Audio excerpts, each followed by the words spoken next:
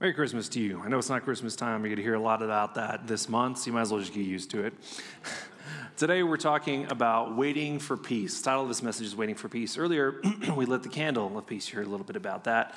And the question I want to ask you as we go into today's message is this question. What kind of peace are you looking for?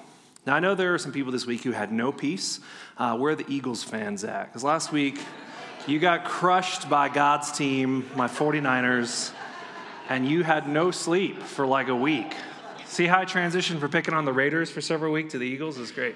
So I'm sorry that you guys didn't show up for that game, but it's okay. You guys have got some more time. You're a great team. The Raiders got some peace because they had a bye week. It's the only time it happens. I get it. But what kind of peace are you looking for? As you start to travel for business, as you start to travel for Christmas, as you start to go to parties and stuff like that. I'll tell you a little bit. I told my small group I would rat them out, and I'm going to do that because I'm in a small group, and one of the things I don't like doing in small group is gift exchanges. I don't like doing those because our small group does a gift exchange where you have to steal from someone else called the White Elephant Game. Now, I am not a softie by nature, and I don't know if there's some sort of thing in my childhood that I need to seek counseling for, but for some reason, I don't like stealing gifts from other people. And so what does my small group lovingly do to me? They make me steal from people like 5 times.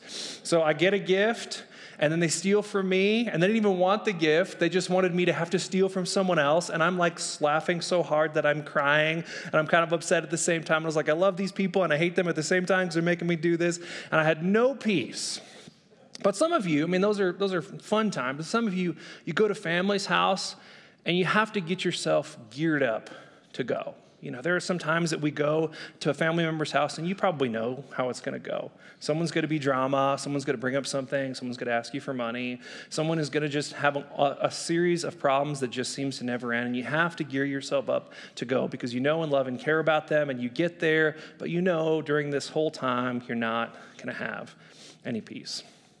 And then as also you look at the world, there's no shortage of wars going on. At any one time, we've got something like 25 wars going on at the same time. And you look at the world and you're just like, I wish there was at least world peace, which we're going to talk about today. Now, peace is a funny thing because it's one of those things we ask for around Christmas time specifically. Not necessarily during any other time. Maybe we hope for it, but we ask for peace. And in this series, we've been looking at some kind of overlooked, some not very well-known books called the Minor Prophets, and they happen in this time period about 400 years or so before the time of Jesus, and they're looking for a bunch of different things, represented by the Advent candles of hope, peace, love, and joy. And today we're going to look at peace, and we're going to start off in a little-known book called Zechariah, towards the end of the Bible, right before you get to the New Testament. And to set the stage for this, Zechariah chapter 9 is actually about a guy that you may actually know really well. His name is Alexander the Great. And most scholars believe that Zechariah 9 is in a time in Israel's history where Alexander the Great is moving up and down on the east side. He's trying to conquer all of Asia and the Middle East, and he's succeeding pretty much everywhere he goes. And he marches up and down the city next to the city of Tyre, and he has to pass God's city on the way, and they see him marching up and down. Zechariah 9 is kind of a nod to Alexander the Great, an acknowledgement that one of the greatest war machines that has ever existed is marching by their front door several times. So it says this, Tyre has built herself a fortress. Now Tyre was seen as an impenetrable fortress. In fact, King Nebuchadnezzar tried to siege it for about 13 years, was unsuccessful. The Persians tried to do the same thing, were unsuccessful. But we do believe is that Alexander the Great was able to do this. He was able to lay siege. He took a city that was close to, and he threw the rubble into the sea because Tyre sat outside of just a landlocked area, and you had to go out to sea. He threw rubble into the sea and marched his army right into the city of Tyre. And most people think kind of did what this scripture suggests. She's built herself a fortress. She's heaped up silver like dust and gold, the dirt of the streets. Listen, the Lord will impoverish her and cast her wealth into the sea. She herself will be consumed by fire. But God says, and I will encamp at my house as a guard against those who march back and forth, and no oppressor will march against them. Now, in this context, he's talking about God's city. So I want to show you a map of the conquest of Alexander the Great. And for a second, you're going to be like, what does this have to do with my life? We'll get there, I promise. But this is his conquest map. And right over here is the city of Tyre in Gaza. And God's kingdom is right over here. And so he had to march up and down several times. And there's a legend associated with this particular story. There's a guy named Josephus. He was a Jewish historian general. And he tells of a story where Alexander is marching up and down this coast. And he has to pass by the city of God. And he's told is that he had a dream. Alexander the Great had a dream that God visited him. And we're not sure if this is true. This could be legend. It could just be, historical fiction or something else. But it's kind of an interesting story. So Alexander the Great has this dream that God comes to him and kind of tells him not to sack this city. And the priest of the city has all of his priests dressed up in white. They come out in peace. They open their gates, which you probably shouldn't do to a general who's coming by multiple times. And they go out to meet Alexander the Great. Alexander the Great bows to no one. He doesn't honor other people. They honor him. And he honors the high priest. Again, so Josephus records. And the high priest comes out and they kind of talk. And this was a big risk, because opening your gates to a rival power meant you were vulnerable. And as the legend goes, Josephus records this, is that Alexander talks about how he had a dream and that the priests invite Alexander back to their temple. And they walk him through how to sacrifice to their God. And then they open up the book of Daniel. And the priest says, hey, this book of Daniel, this talks about a coming king that would come through this area. And we believe, Alexander, that this might be you. And Alexander, of course, being a person who is probably more than a little arrogant, says, you're right, this is about me. And he looks into the Old Testament and believes that is a fulfillment of his glory. And he gives the kingdom there a right to not have to pay tribute on the seventh year. And he gives them a right to be a vessel of his, but not have to do some things that some other cities have to do. And so he kind of honors them all throughout this. And the reason that is pertinent is that all throughout the city of God's history, so they were always being conquered. There was always war. There was always rumors of war. They were always looking for a time that they could have peace. But that's not the king that we celebrate at Christmas time. It's not Alexander the Great, who did a ton of great stuff, and the title attached to him, the Great, is really good because he did a lot for the world. He united them in language and culture and other things like that, but that's not the peace that we're looking for. So if you move down a couple verses in Zechariah 9, it says this, rejoice greatly. And this is a messianic prophecy. It moves out of the realm of historical fiction or historical fact and into the realm of prophecy. So rejoice greatly, daughter Zion, because the priests and the people of that town and that city, they did not want to be conquered again. They wanted peace. Shout in triumph, daughter Jerusalem. Look, your king, not Alexander, is coming to you. He is righteous and victorious, humble and riding on a donkey, on a colt, the foal of a donkey. And this is a foreshadowing of what Jesus would do later on. Now, we tend to think that Christmas time is about celebrating a baby. I'm here to tell you it's not. Christmas time, we put so much emphasis on a manger and the birth. And I got to tell you, when you look at the New Testament and Old Testament writers, that is not what they celebrate. In fact, I'm going to explain it kind of this way. Advent actually means arrival. Advent actually means arrival. And we think that there's really just one arrival that Christmas is about, that the Old Testament is about, that the New Testament is about. And it's not one arrival, but two. The first one is when we celebrate Christmas. Christmas Advent just means first arrival. First arrival. Not just the arrival of God and everything is okay, because the coming of Christ at Christmas time, what we celebrate as Christmas time, did not put everything as okay. In fact, the Christmas story is filled with death and tragedy. Many kids lost their lives because of a jealous king who thought that the king of the world had come into the world, and he murdered children. Peace was not here, and not the kind of peace that you think. So his first coming did not solve the problem of peace that everyone was waiting for. It did not solve it. Christmas is just the first arrival. But if you look around at the story, it's more about when he comes back. So you continue on in Zechariah, it says this, I will cut off the chariot. Now God is looking forward at a time where there will be no more war. From Ephraim, from the horse, from Jerusalem, the bow of the war will be removed, and he will proclaim peace to the nations. And his dominion will extend from the sea to sea, from the Euphrates River to the ends of the earth. I don't know any babies that can do this. Do you? If they do, man, invest in them. They're great. But this is a man. This is a person who has grown up. This is a person who has come into their own power and kingdom. And as you peek into the New Testament, you get to see that it's not just about a baby. So in Luke chapter 2, we pick up one of the most famous part of the Christmas story. And we're going to read the Christmas story all throughout this series, culminating on our Saturday and Sunday gatherings. But in Luke chapter 2, we get a little bit more of a glimpse of what kind of peace that people are thinking of. So in Luke chapter 2, it says this, in the same region, there were shepherds staying out in the fields. And you probably read through this so many times. The shepherds are out there, they're keeping watch at night over their flock, making sure someone's not trying to take their sheep, making sure wolves or bears aren't coming over. Then an angel of the Lord stood before them, and the glory of the Lord shone around them. And they were terrified. But the angel said to them, don't be afraid, the most common phrase in the Bible. Don't be afraid, for I proclaim to you good news, the gospel of great joy that will be for all people.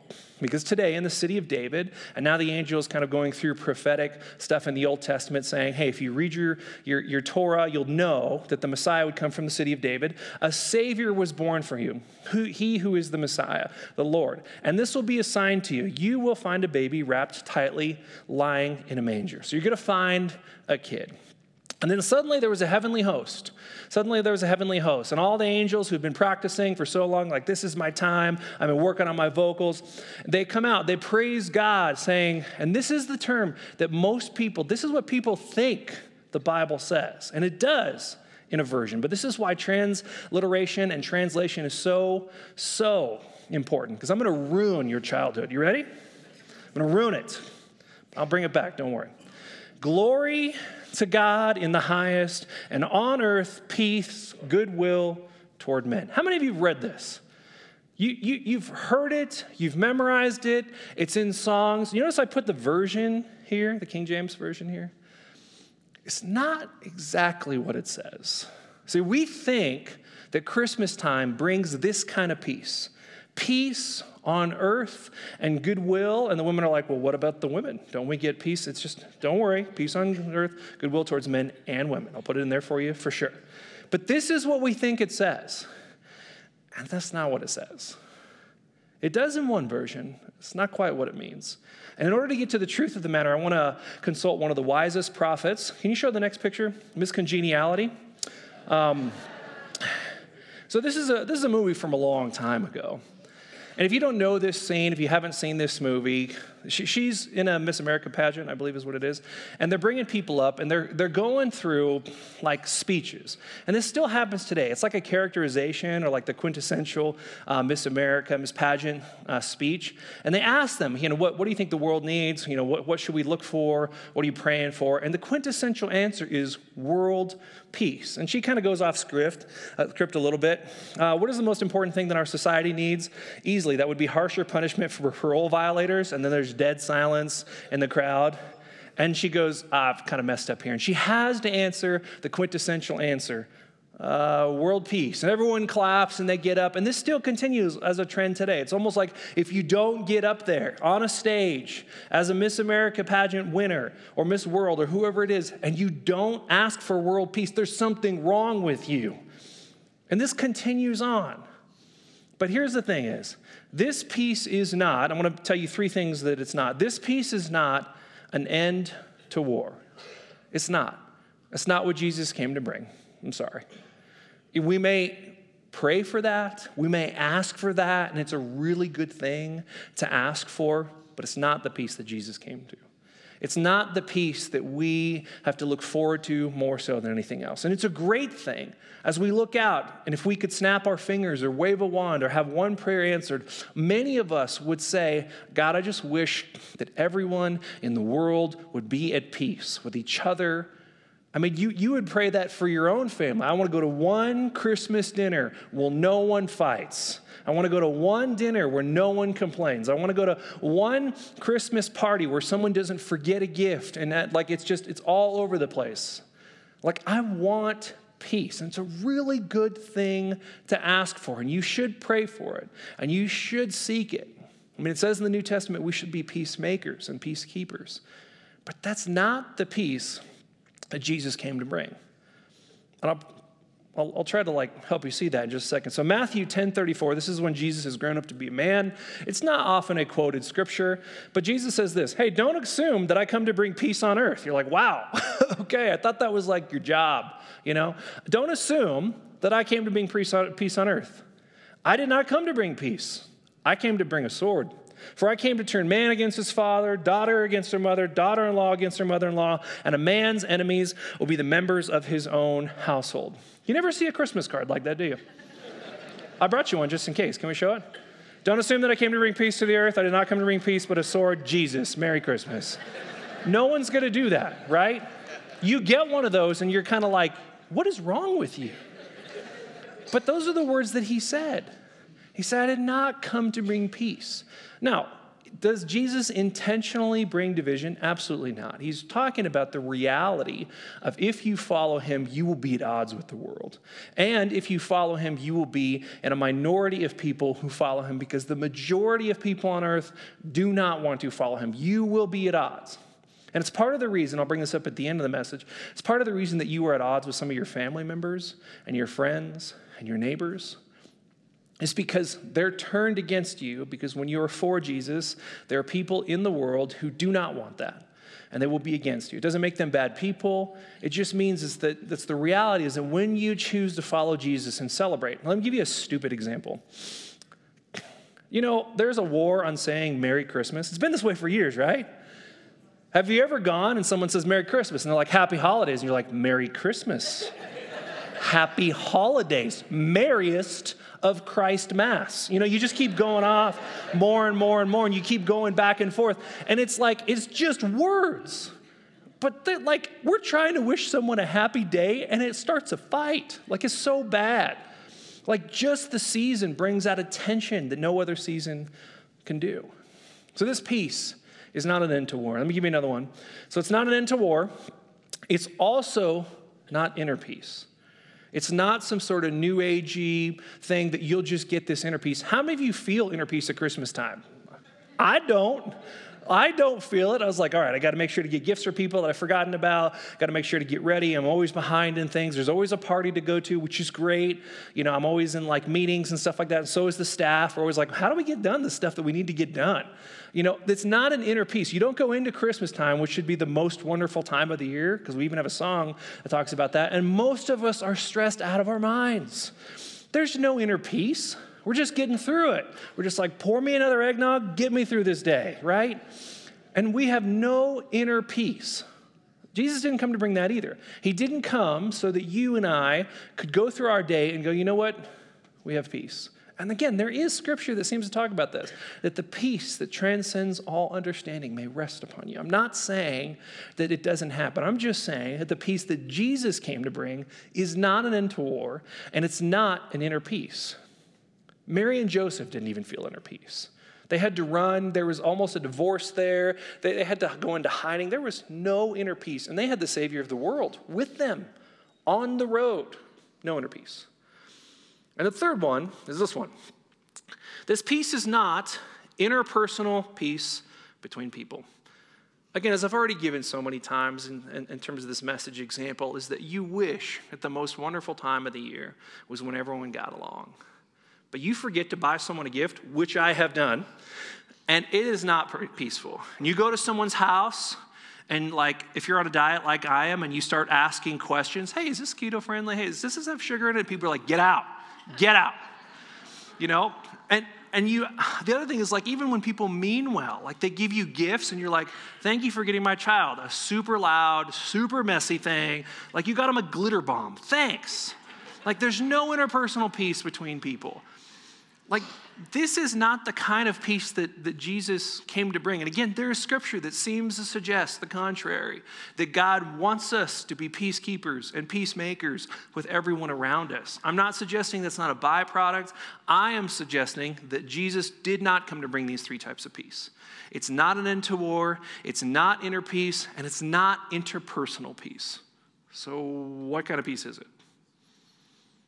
Well, if I showed you a different version of that same scripture, when the angels are there and they sing this song, glory to God in the highest, if you look at it in a different version and you read back in the story, you find out what kind of peace he's talking about. So let me give you two versions. This one is from the CSB, the one we usually read here. Glory to God in the highest in heaven and peace on earth to people he favors. Or the NIV version, which is also very common. Glory to God in the highest heaven and on earth to those whom his favor rests. This is not peace for the world. It is not that. Jesus never said he would bring peace to the world. He does not bring peace to everybody. It's not an interpersonal peace. It's not an end to war. It's not an inner peace. It's the peace on whom God's favor rests. This one's a little trickier. We like peace for everybody. We don't like peace for a select few. But that's what it says.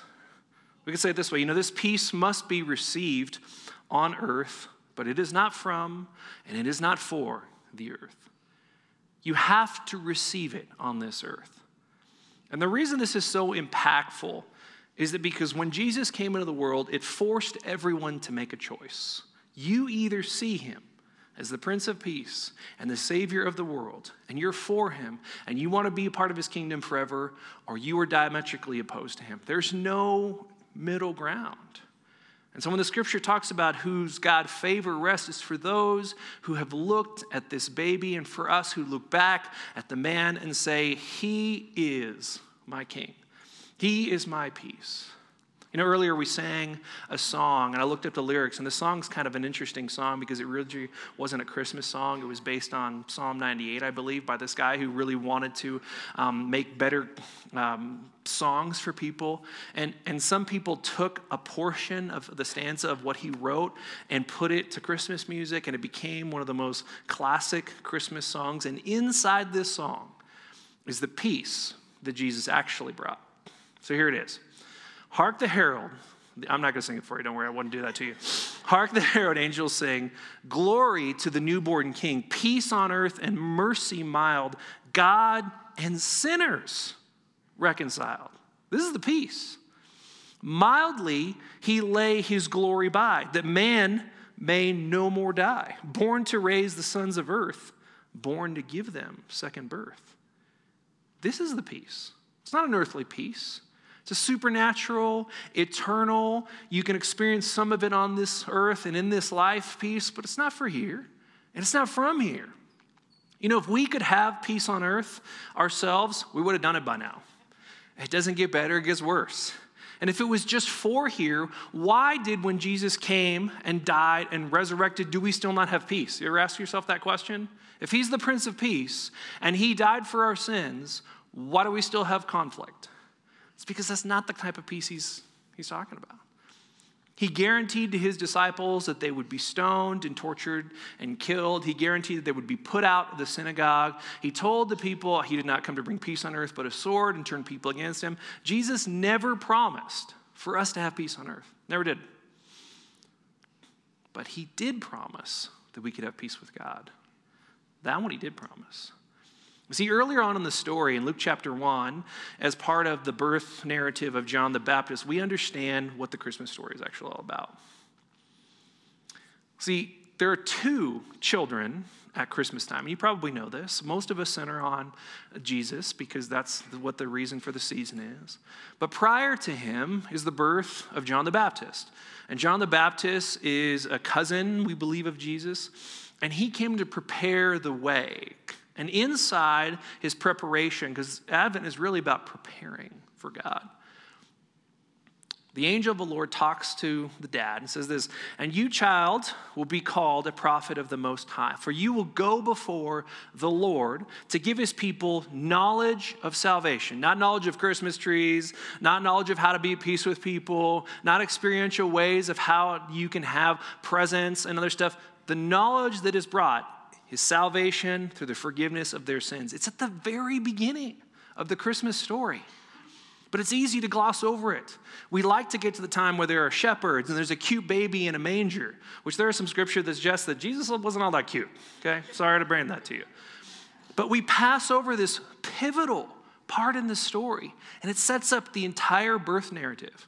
The reason that people had hope that we celebrated last week, and the reason that people could look forward to peace as we're looking for today, is because this baby would bring salvation where no other human being could do it.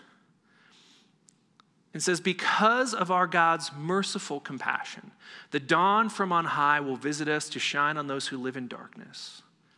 The world was at war, but not the kind of war, the spiritual war, the war with death itself, the war with sin, the war with Satan and his kingdom. It was a cosmic peace that we needed. On those who live in darkness and the shadow of death, to guide our feet in the way of peace. Do you see the kind of peace that this story is really talking about?